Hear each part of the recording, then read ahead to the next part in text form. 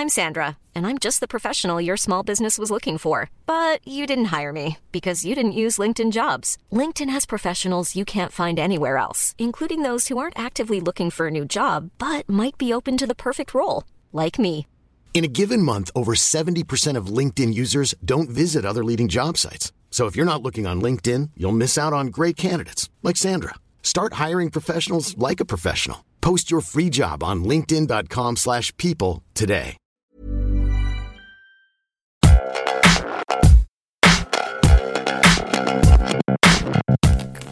Good morning. Good afternoon. And welcome along to the Time Zone podcast, where we're all in different time zones. We're gonna. That'd be cute if we were in different time zones, but we're not. Yeah, next week maybe. But I'm trying to do like I take half of a sentence and you take the other half, and it will be so seamless that people won't even realize we are in different cities.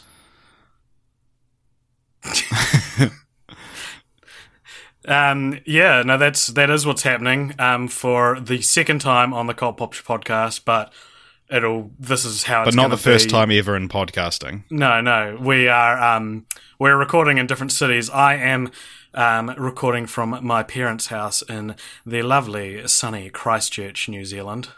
And because I'm an adult, I am recording from a flat that I pay rent at. Yep. I pay rent here. How much do you pay? $50. That's why I'm living here. That's so that's so not only living with your parents, but so Christchurch.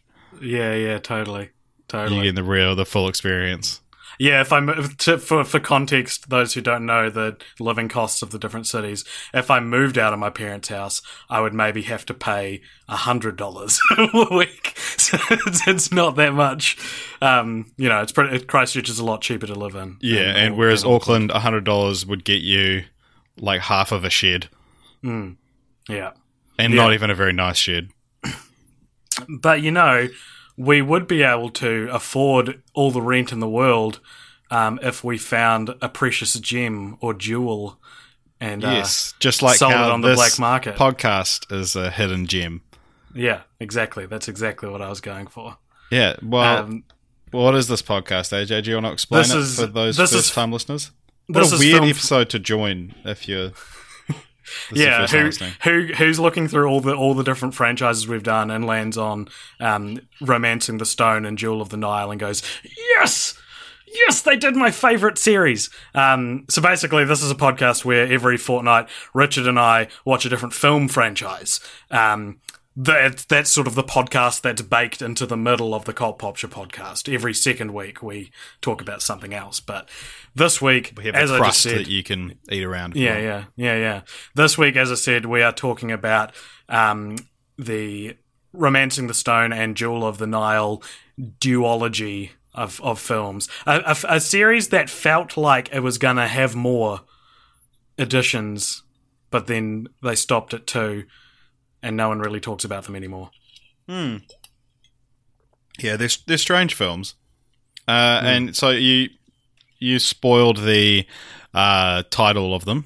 And so you've got, in 1984, you've got Romancing the Stone, which was directed by Robert Zemeckis. And then a mere 21 months later, you had Jewel of the Nile in 1985. That was directed by Louis Teague. Mm-hmm. So do you want to give us a quick synopsis on what these films are about? Sure. So I guess as an overall summation of what you're getting with these movies, you'll recognize, those like they cost $1. You go to the supermarket, you buy like a romance novel that costs like $1, right? And they're always really cheesy and really sultry.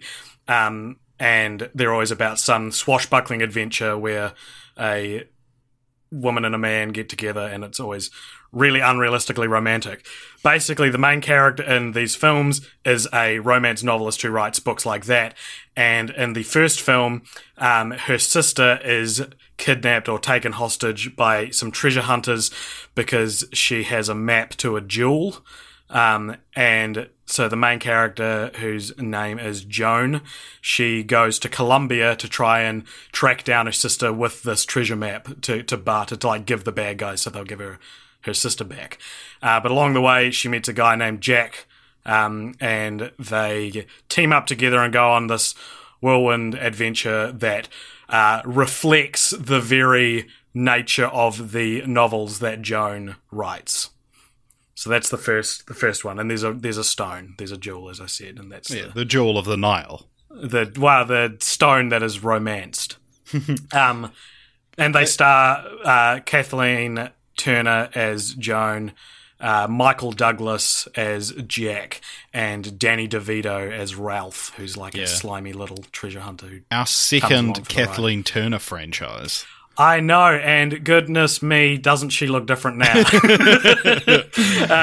Kathleen Turner, of course, played Frida Felcher in Dumb and Dumber 2, where I recognised her in that film as that old actress with the smoker's voice who's, relatively overweight and is always cast in kind of the comically sexual, but that's why it's funny roles.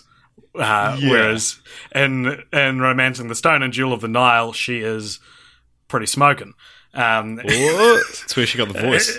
Yeah. That's probably she swapped them over. She took her smoker's voice. Well, she took her smoking body and turned it into a smoker's voice. Yeah, that was what I was trying to get. She is. I do love Kathleen Turner though. At every size. Yeah, of course. Yeah, she's great. No she's judgment great from these boys. No. I mean, not that, anyway. Not that she needs our validation, No. And then, so, what is the Jewel of the Nile about? So the Jewel of the Nile is set maybe a year or two after the conclusion of Romancing the Stone. Roughly 21 months, I would say. Oh, yeah. And basically, Joan is pretty over writing romance novels because she basically turned her adventure from Romancing the Stone into her greatest novel at the end of the first film. And now she's at this point in her life where she wants to get married, but she's also sick and tired of writing romance novels because they're so unrealistic. And she says in the film, what happens when the sun comes up the next day? And essentially, Jewel of the Nile is the answer to that question. And so Jack, who's a real scallywag, doesn't want to marry her because he's, that's just the type of guy. Scallywag. He's a scallywag. And so she meets, while they're in Italy, I think, she meets a dude from Africa, I don't know, what type, like a prince or something? I don't know what he was. He was like a politician from Africa. Yeah. Who tells her that he wants her to come with him back to Africa where she can write his write his biography, essentially. And jumping at the chance to write something real that isn't fake, she goes with him, but soon learns that he's actually quite a tyrant in this province that he essentially rules over. Wakanda, I think it was. Yeah, Wakanda. And the real, I'm not using the right terms here, but the real, heir to the throne, or the real, I don't know, the real person who should be ruling over this nation is referred to colloquially as the Jewel of the Nile. And so she meets him, and Jack soon finds out that she's in trouble, so he goes to help her out, and it's them trying to escape the bad guys, plus Danny DeVito's Ralph, who shows up again, and return the Jewel of the Nile to his rightful place in charge. And the Jewel as a character is a really nice and friendly guy, so that obviously you like him more than you like Omar, who's the villain. Yeah. So speaking of liking things one more than the other, what would you say was your favourite? That's an interesting question, because I had seen these movies when I was very young, and if you read online, it's, to no one's surprise, people don't like the sequel as much as the first film. However, this isn't one of those situations, I feel, where the first one is so much better than the second one, and the second one is it's a shadow of its former self. I thought the second one did all right to bring in a like organic way to continue the story along. It maybe wasn't as exciting or as grounded as the first one, and it kind of does lose that pulpy romance novel vibe.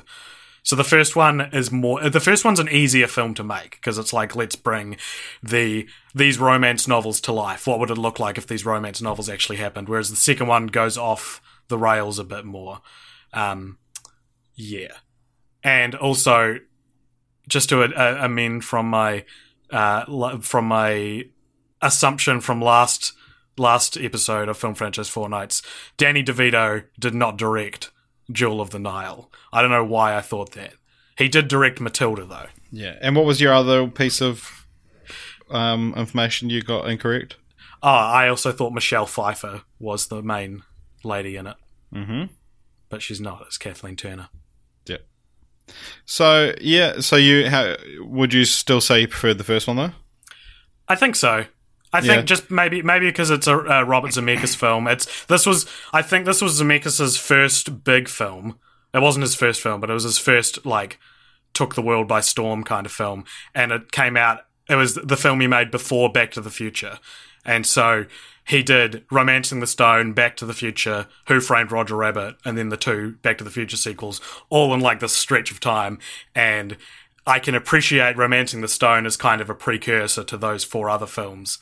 Do you know what I mean? Like, you can see his voice in it. Yeah, definitely. Yeah, it's got there's the magic in the first one that the second one doesn't have, and a lot of that actually not only is Robert Zemeckis, but also Alan Silvestri's score is just like it's not often that I notice the score in a movie, but like, because Back to the Future as an entirety is so like deeply ingrained in my mind and in my soul, that hearing these elements of the score, which like is so iconic in Romancing the Stone, is, it just gave it that little extra bit of magic. And it's there's just something about the first one that makes it slightly better than the second one.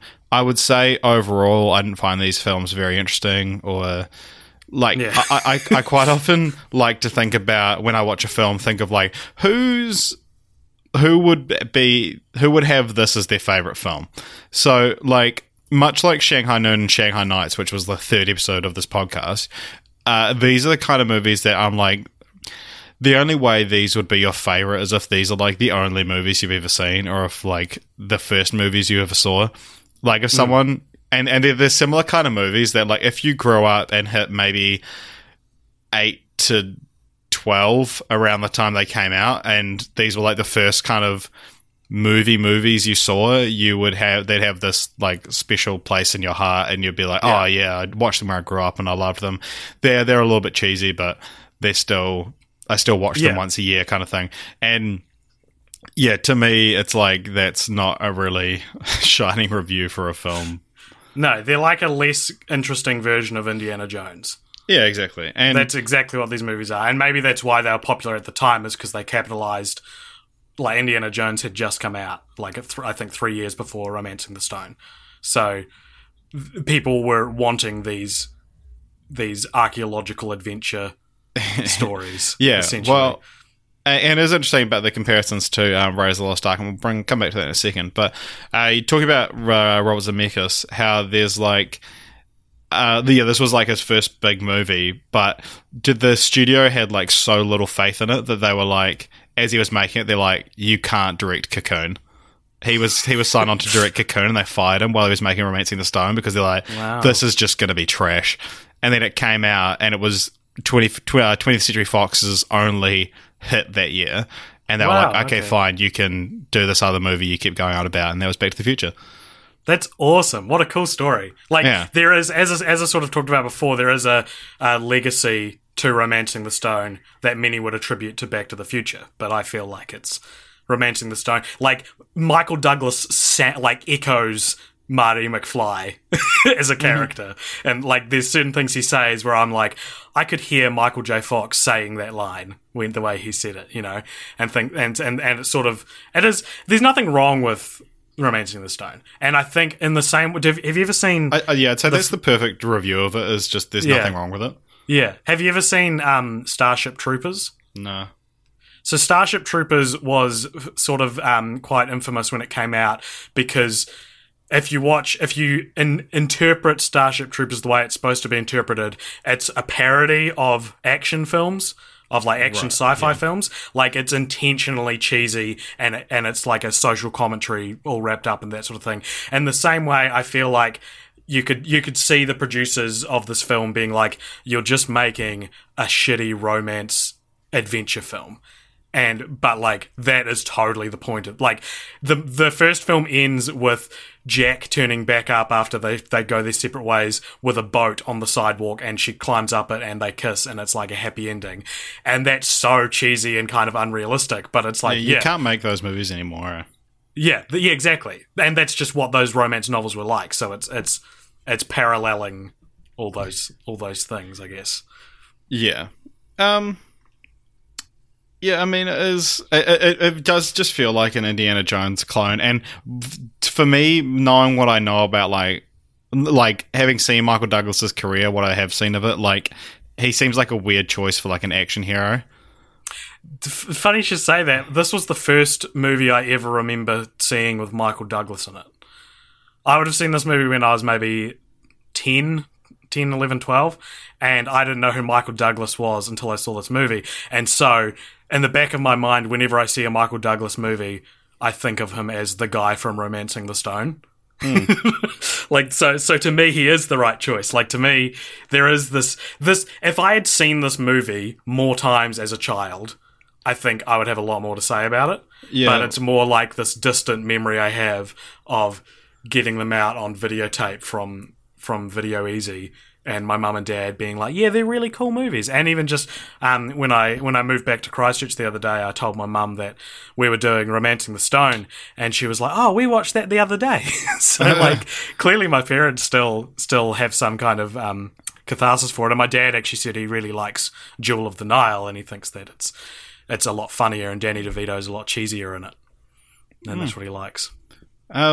Well, I mean, yeah, but like, I guess it's to do with the fact that like his role choices beyond Jewel of the Nile and Romancing the Stone haven't been at all like, you know, what you'd expect, like the career trajectory of like doing this kind of role in the mid '80s, and then he's just like does Wall Street and yeah, Basic Instinct. No, is it Basic Instinct? Yeah, Basic Instinct. What would you say if you were to describe Michael Douglas with one genre of film? What would that genre of film be? Drama. Yeah. There was a great sexy drama. Yeah. There was a great Cracked podcast that I listened to years ago. That was called like Actors Who Do the Same Thing in Every Movie or something like that, and it went into things like how Tom Hanks pees in like 6 of his different roles, and stuff like that. And Brad Pitt always eats. Yeah, Brad Pitt always eats, and it went into Michael Douglas at the start. And I remember they said Michael Douglas once starred in a period piece and it did really badly, and since then he's never been in a period piece. And that was like an interesting take on Michael Douglas, is we don't like to see him not in modern times. And I feel like Romancing the Stone is the closest he got to that, because it's not set in 1984. I don't know if they no, that's interesting you say that, because part of what I liked about it is that it is explicitly set in like 1984, despite being about like all these things that, you know, could take place in like the 40s, but there are these little bits and pieces that make it like explicitly the mid 80s. Okay. Like the glimpses you get of like the you know, New York, or like the actual civilized, the developed world kind of thing. Right. I guess what I more mean is that was when the movie was made, so that's when it's set. Yeah, it's set in modern times when it came out. Yeah. But another thing, like I'd say Gordon Gekko is like Jack T. Colton could have easily become Michael Douglas's like signature role, but like I'd say Gordon Gekko is, and that's the one that kind of informed the rest of his career. Is that the one from Wall Street? Wall Street, yeah. Oh, yeah. Yeah, because even like something like Ant-Man, you know, like that's another like Michael Douglas role that I like sort of think about when hear the name Michael Douglas. Yeah, as same. Hank Yeah, Pym, exactly. just because that's the most sort of relevant to what I've watched and whatnot. Ants. Is that what it is? What am I Yeah. talking? I don't even know what I'm talking about. It's from like a what is it? What was that from? It's a trailer for It was Ant-Man. That's just Paul Rudd and Michael Douglas like slapping their knees and going, ants. It's so weird. Ant-Man. That's so funny. Yeah, that was great. Yeah. But like we've talked about how this was a real early film for Zemeckis, and it's interesting that I'd love to know if this is how he continued to direct. But Kathleen Turner came out and kind of said she didn't really like working on the first film because she called Zemeckis like a film school grad, and that he was more concerned about trying like just framing the shots and that side of everything rather than directing the actors. And so he'd be like, oh no, let's shoot it from this way, and she would get kind of pissed off because she would have to change the way she acted, and he wasn't really concerned about that, which is quite a very interesting sort of thing for quite a famous respected director to an insight into his process. So I'd be quite interested to see if that's how he still works. I mean, Yeah, it doesn't seem like it does, because Back to the Future, the characterization in Back to the Future is so rich and so like it feels designed, you know? And maybe that's just how good the actors were, but to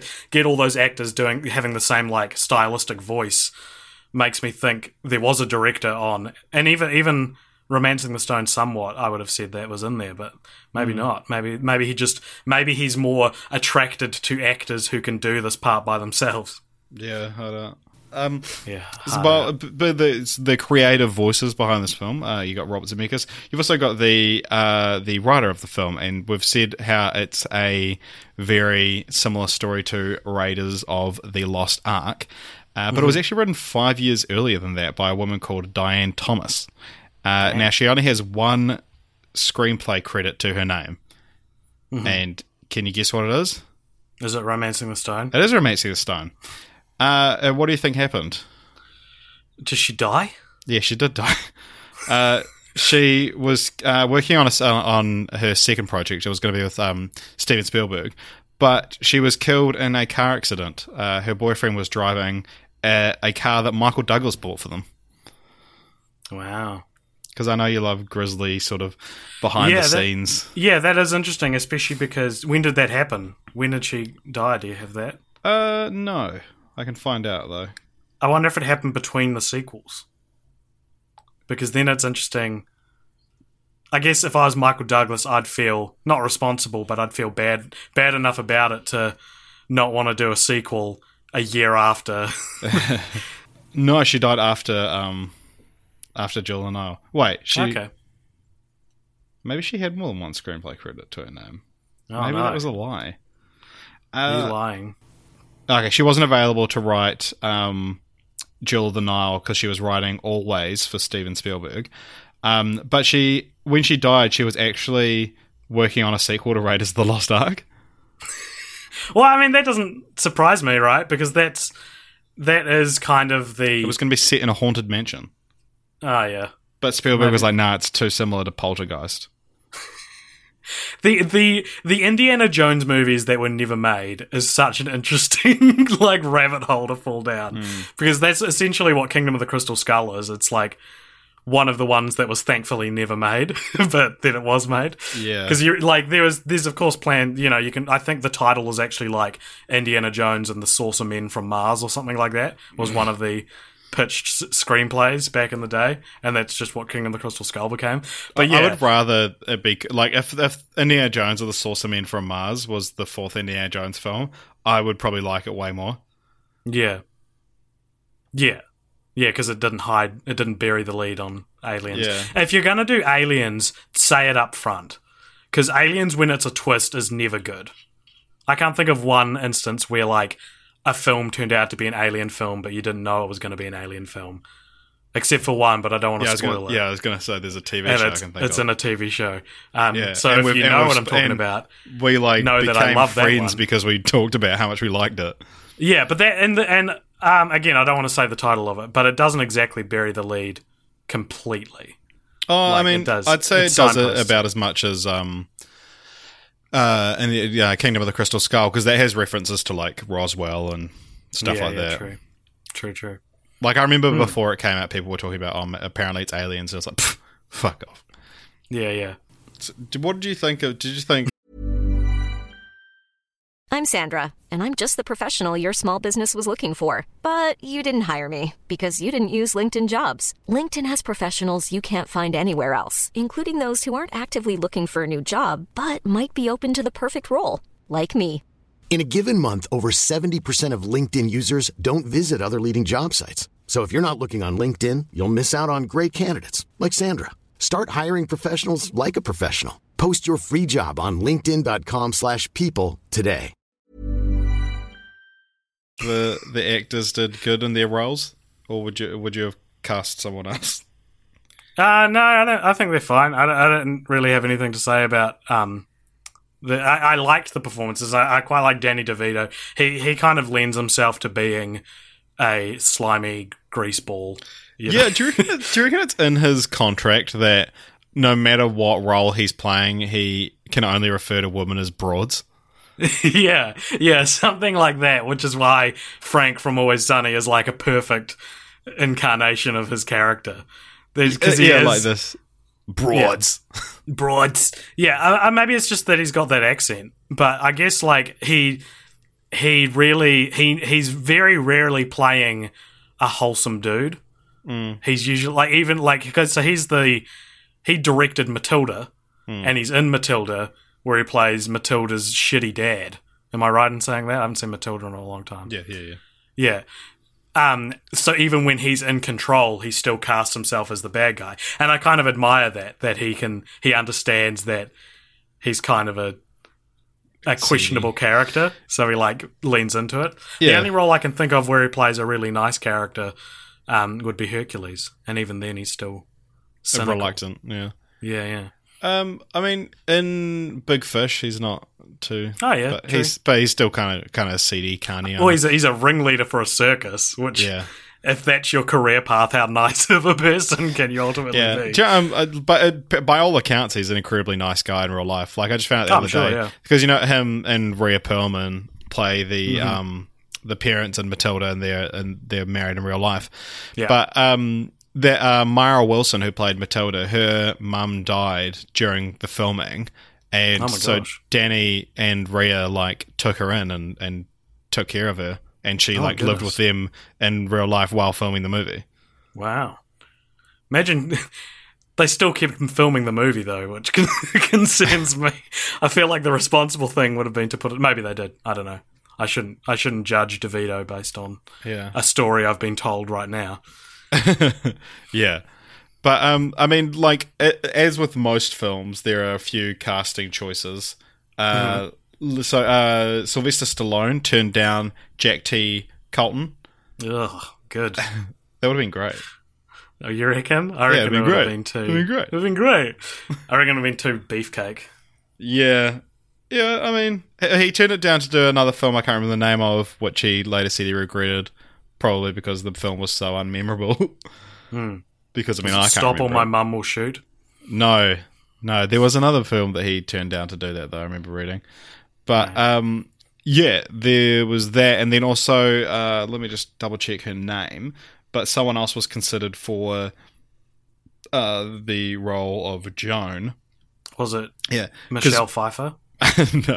So Michael Douglas was a producer on these films, but he originally offered the role of Joan to Deborah Winger, and then they met at a Mexican restaurant to discuss it. But according to Douglas, she ended up biting him and didn't get the part.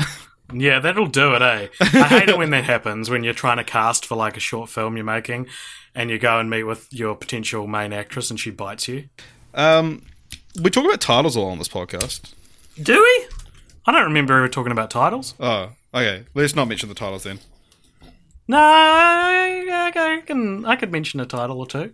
I could mention two. Which title? Romancing the Jewel. Oh, damn it. And The Stone of the Jewel. The Stone of the Jewel. The Jewel of the Stone. I quite like both of these titles. I like it when a sequel isn't obviously a sequel to something by its title. You know what I mean? Where it doesn't, it's not Romancing the Stone 2, so it requires... It's not Jewel of the Nile, Romancing the Stone 2. Yeah. Jewel breaks the internet. Yeah, so I think I quite like them. Jewel invents the internet. Yeah. Both of these titles are like stolen straight from these romance novel kind of titles. Yeah, as well, they are like, they're like. very like pulpy. Yeah. Which I dig. Yeah, I dig it too, and I like that. I like that in Romancing the Stone, there's kind of a vague title bomb where Danny DeVito, I want to talk to you about this. Yeah. He accuses when he like has a gun pointed at Jack and Joan, and he's like, he's just trying to romance the stone out from under you. And I was like, what a cool way to think of the title now. Like, that's like, what the movie's about, is him trying to slowly shift this artifact out from under her by romancing her. Yeah, it was a bit more... I don't think it was exactly that. It was slightly more, like, hidden, even. Yeah. It was like, it's the stone. He's romancing it, or something like that. Yeah, like, I don't think he actually I don't think he says romancing. I think he says romance. Yeah, he's trying to... the stone, he's trying to romance it from you. Yeah, something like that. Oh, I'm the creep, huh? Well, at least I'm honest. I'm stealing this stone. I'm not trying to romance it out from under her. Yeah. And so I quite like that this is what romancing a stone looks like, and that's why it's called that. Yeah. And I like... romancing the stone is, it's like jeweler jargon for a part of the process of preparing a diamond to cut it. Really? Okay, so it's got a double meaning to it. I didn't know that. Yeah, well, I mean, it's like one of those things where it's like, yeah. Like crafting the stone, romancing the stone. Yeah. Yeah. I like Jewel of the Nile as a sequel title, but I didn't like that the guy was literally referred to as the Jewel of the Nile. Like it was less like a turn of phrase for the sequel and more the actual thing they were the actual MacGuffin of the film. Like if they just called him the Jewel and it was set around the Nile as it was. Yeah. I don't know. I think I would have liked that better. Right, yeah, because it's one of those ones like Jurassic Park where it's like not a title bomb because they just say it all the time. Yeah, exactly. Yeah, there's no impact to the title being said in the film. Which, as we know, is the best thing a movie can do. Yeah, I don't know. I'm kind of like out of things to say almost about the film. That's okay. Because they're so middle of the road. Yeah, I hope people who are listening to this who are like, man, the fact that they're in different cities has really like distilled the energy of the podcast. It's not that. You're right. We can hear each other in real time fine. It's that there's nothing really funny to say about these movies, so we're just sort of reviewing them as we would humorlessly, I guess. They are hard movies to review, especially... I think they're hard movies to review because everything that they do well, another movie has since done it better or did it better before it. So, like, as I said before, they're essentially like a not as good Indiana Jones. And that's the all score it is like, while amazing, is a not as good Back to the Future. Yeah. And even like the Jewel of the Nile has like a not as good Bond song at the start. Yeah, Jewel of the Nile. Yeah, it's very. And then it's very the power of love. Like, and then at the end of the film as well, you have a When the Going Gets Tough, The Tough Get Going by which Billy just Ocean. feels. I didn't like that. I was like, this is a strange song choice to close out the series on. The song was written for the movie. No way! You're kidding me? Yeah. What that? Why? Well, because like all throughout the film, there are people like, well, when the going gets tough, the tough. Oh my goodness! I don't know. They go to Greece, and then so then at the end of the song, it all pays off with like, when the going gets tough, the tough gets. It just reminded me of Full House. Like, I got something to tell you. I got flashbacks of like, oh, anyway. But I was reading though. Apparently, so it was written for the film, and the music video of the song has Michael Douglas, Kathleen Turner, and Danny DeVito. They like lip sync and dance as backup singers, and because they're not part of the musicians' union, the video was banned in the UK. and so it still became Billy Ocean's first number one hit. Oh, But wow. isn't it such a dumb rule? Imagine Billy Ocean, he's relatively famous now, but at the time he was like, yeah, I got my big break from the sequel to Romancing the Stone. Would you say Billy Ocean is relatively famous now? I don't know. I guess Can you name another one of his songs? I actually can't. Has he done any others? Yeah, he's got another real big one. Get out of my dreams. That's it, that's and the one. into my car. There you go. We did it. Yeah. We did it, Reddit. We found the Boston bomber. We found the Boston bomber of Billy Ocean songs. This is such a bomb Billy Ocean song. So, continue the franchise. There's a segment we do where we each pitch our own continuation of the franchise. There was another sequel titled The Crimson Eagle, which was planned, where Jack and Joan would take their teen kids to Thailand. It stayed in development hell until 1997, when Michael Douglas, who again was a producer on it, said he was over it and didn't want to do it again. Like, he's just like, yeah, I'm not interested in doing these films. It is a weird thing to say about a couple of movies, but they do, because of the way they're designed, they do feel like you could have made a few more of them, whether they would have been good or not. But, like, it's not like something like analyze this and analyze that. What would you even call the next one? Like, Analyze these. Analyze these, and it's about their kids. I know so little about analyze this and that. But yeah, like, maybe it's then because... analyze them. Yeah, analyze those. Analyze those! I think maybe because the very nature of these romance novels that they're parodying is that there's like they churn out one every 6 months, and so like these authors are real prolific. Slowing down. Yeah, true. Probably one every 3 months, to be honest. Every 3 weeks. These things, that's going to come out. There's billions of them, man. But yeah, so it does feel like there should be more than there are, but yeah. Yeah. Well, how would you continue? Actually, I'll go first because I don't have much. Okay. So, I mean, I don't have much, but I know I love you. Yeah, I would go. Is that your title? Yeah, it's called I Don't Know Much, but I Know I Love You, and it stars Linda Ronstadt and Harvey Neville, and it's just that song. Oh yeah, you'll continue the franchise as you're retconning that song. You're taking and saying this is, a lot of people don't know this, but this song's actually a sequel to Jewel of the Nile. Yeah, I don't know. Yeah, I struggled. I wanted to come up with like a cool name because they both kind of have cool names, but I couldn't think of anything. But I mean, I guess, yeah, like this film is open to either like a reboot or a distant sequel. Like it could do either one pretty easily, I reckon. Yeah. So I could do the franchise with fucking terrible one. Yeah, I mean, I've got one that's good enough for both of us. If you don't have one, yeah. Do you actually have one, or is... No, not really. I just couldn't think of a cool title. Yeah. So the way I thought of it, I kind of went the distant sequel approach with it. Well, first of all, when I usually think of continue the franchise, doing a sequel is usually just too boring for me. So I thought of like Romancing the Stone, the animated series, bleh. And then I was like, you know what? I never do straight sequels, so I should just do a straight sequel. Yeah. Thanks for that. What a good joke. We're back, baby, and you can't even tell they're in different cities.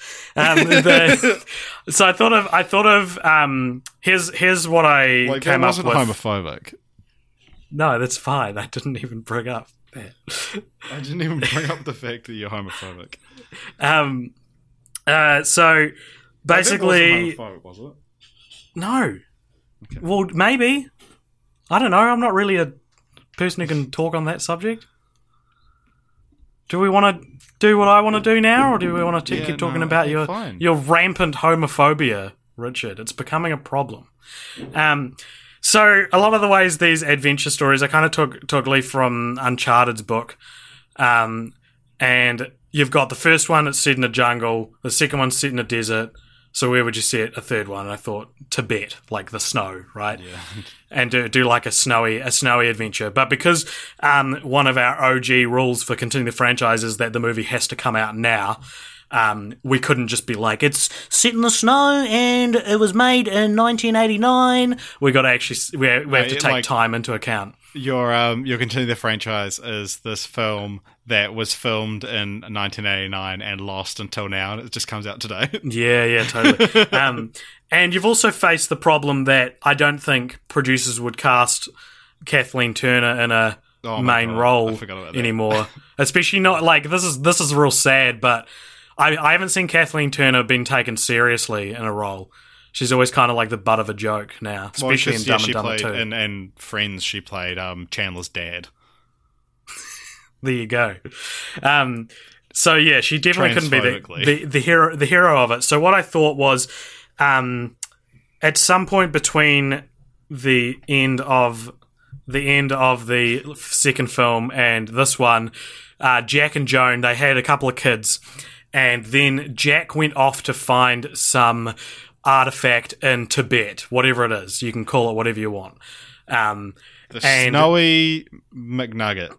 Yeah, and Joan, and he was never seen again, essentially. And Joan wrote about this in a novel, and like her last novel, before she then as well went to look for them. I thought the artifact could maybe be like 2 jade monkeys, so it's like a metaphor for the couple that went missing, one after each other. And years later, her daughter, their daughter, who maybe also writes romance novels, but also maybe hates romance novels, or maybe writes a different genre. BuzzFeed articles. Yeah, something, or maybe, like a modern, maybe she writes... she writes for Babe.net.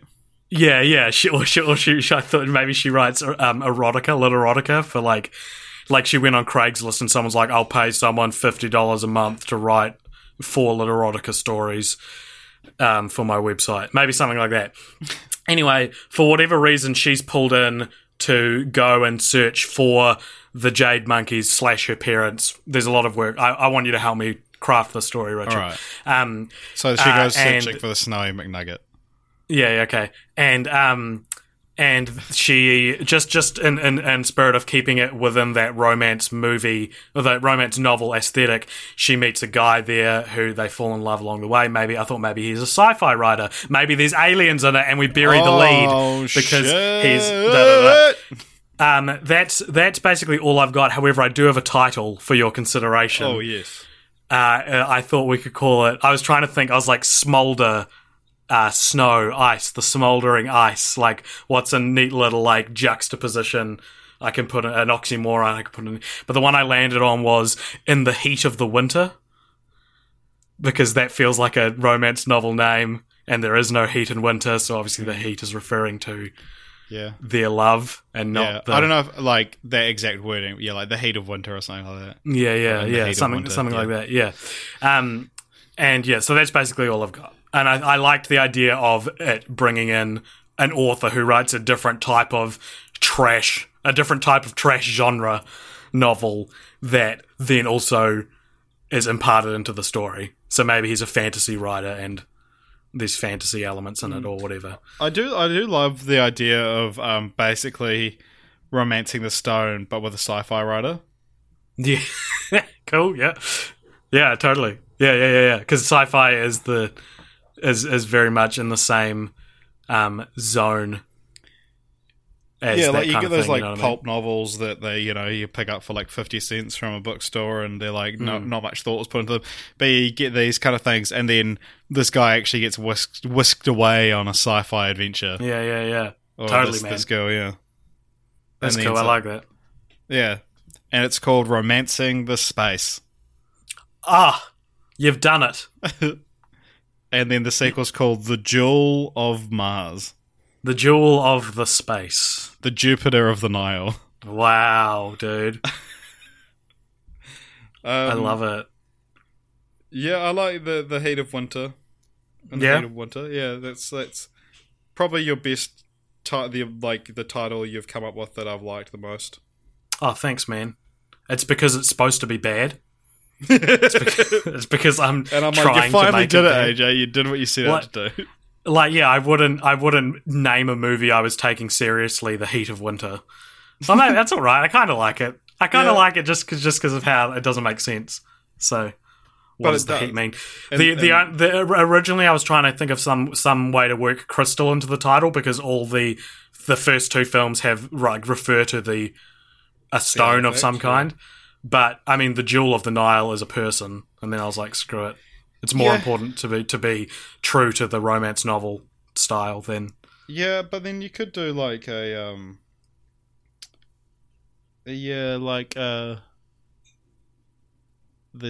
Jade something. The problem is that when you're dealing with words that have something to do with Tibet and like snowy mountains, the only cool words you've got are like ice and winter. Oh, you got tundra. Tundra, yeah. The Jade Tundra. Oh, because you couldn't do snow. I can feel it. Snow is such a lame word to try and make sound exciting. Name me one good movie that has the word snow in it. Snow Dogs. You got me. All right, that's it. That's all I had. Snow Buddies. Snow Buddies 2, The Search for Santa Paws. Snow Go, the level in Crash Bandicoot 2. Ah, yes. You're right. All right, you've proved me wrong. All right. Do you want to bloody do some franchise drugs related? Yeah. Okay. So this is the point where the show where we hit a rut, and so we're like, let's just pull the plug quickly. So what we're going to do is we're going to roll a number, and then that number is going to correspond to a cheeky little number on our franchise list, and that'll be the next franchise we cover. And we also have a guest star joining us next week, probably. Yeah. First guest star of 2018. So won't tell you who it is, but stay tuned for that who business. They is. Oh shit! What? Because it could be more than one person. Yeah, that is more than one person. Is it? Well, I believe so. Oh shit! I didn't know that. All right, no, that's cool. Richard, you didn't tell me about this. You said it was one person. No, that's cool. Cool. We'll need to sort out our Zencaster so that we can meet with more than one person. Yeah. In one chat. Yeah, we can probably talk about this stuff off pod. Why? No, I think that this is the most interesting part of this episode so far, probably. We'll sort something out, I don't know. Do you know that on our franchise list, number 28 is Lord of the Rings, number 29 is Stuart Little, and number 30 is The Hobbit? So whoever wrote these, at some point, they thought of Stuart Little in between Lord of the Rings and The Hobbit. Whichever one of us wrote this. I'll just delete Romancing the Stone and Jewel of the Nile from the list. Oh, nice. All right, give me a number, baby. A number, baby. All right, I'm pushing. Get it? Yep. I get it. How many are on there? There are... this is our guest franchise list, so we have 276 on here.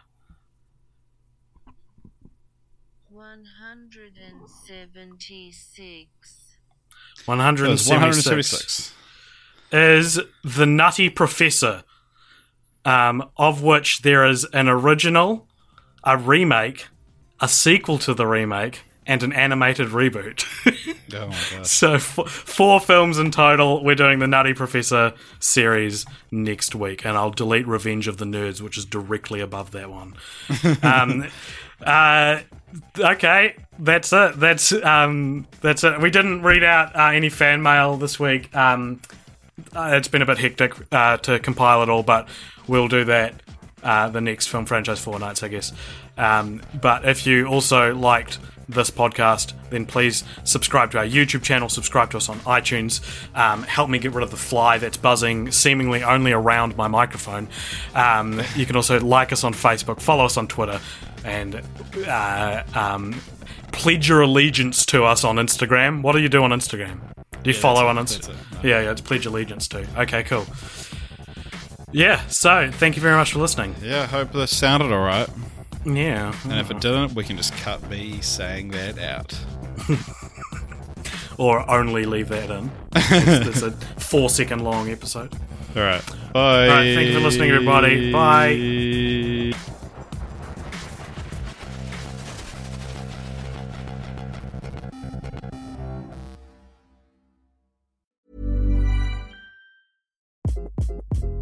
Hi, this is Craig Robinson from Ways to Win, and support for this podcast comes from Invesco QQQ, the official ETF of the NCAA. The future isn't scary. Not realizing its potential, however, could be. Just like on the recruiting trail, I've seen potential come in many forms as a coach. Learn more at Invesco.com/QQQ. Let's rethink possibility. Invesco Distributors, Inc.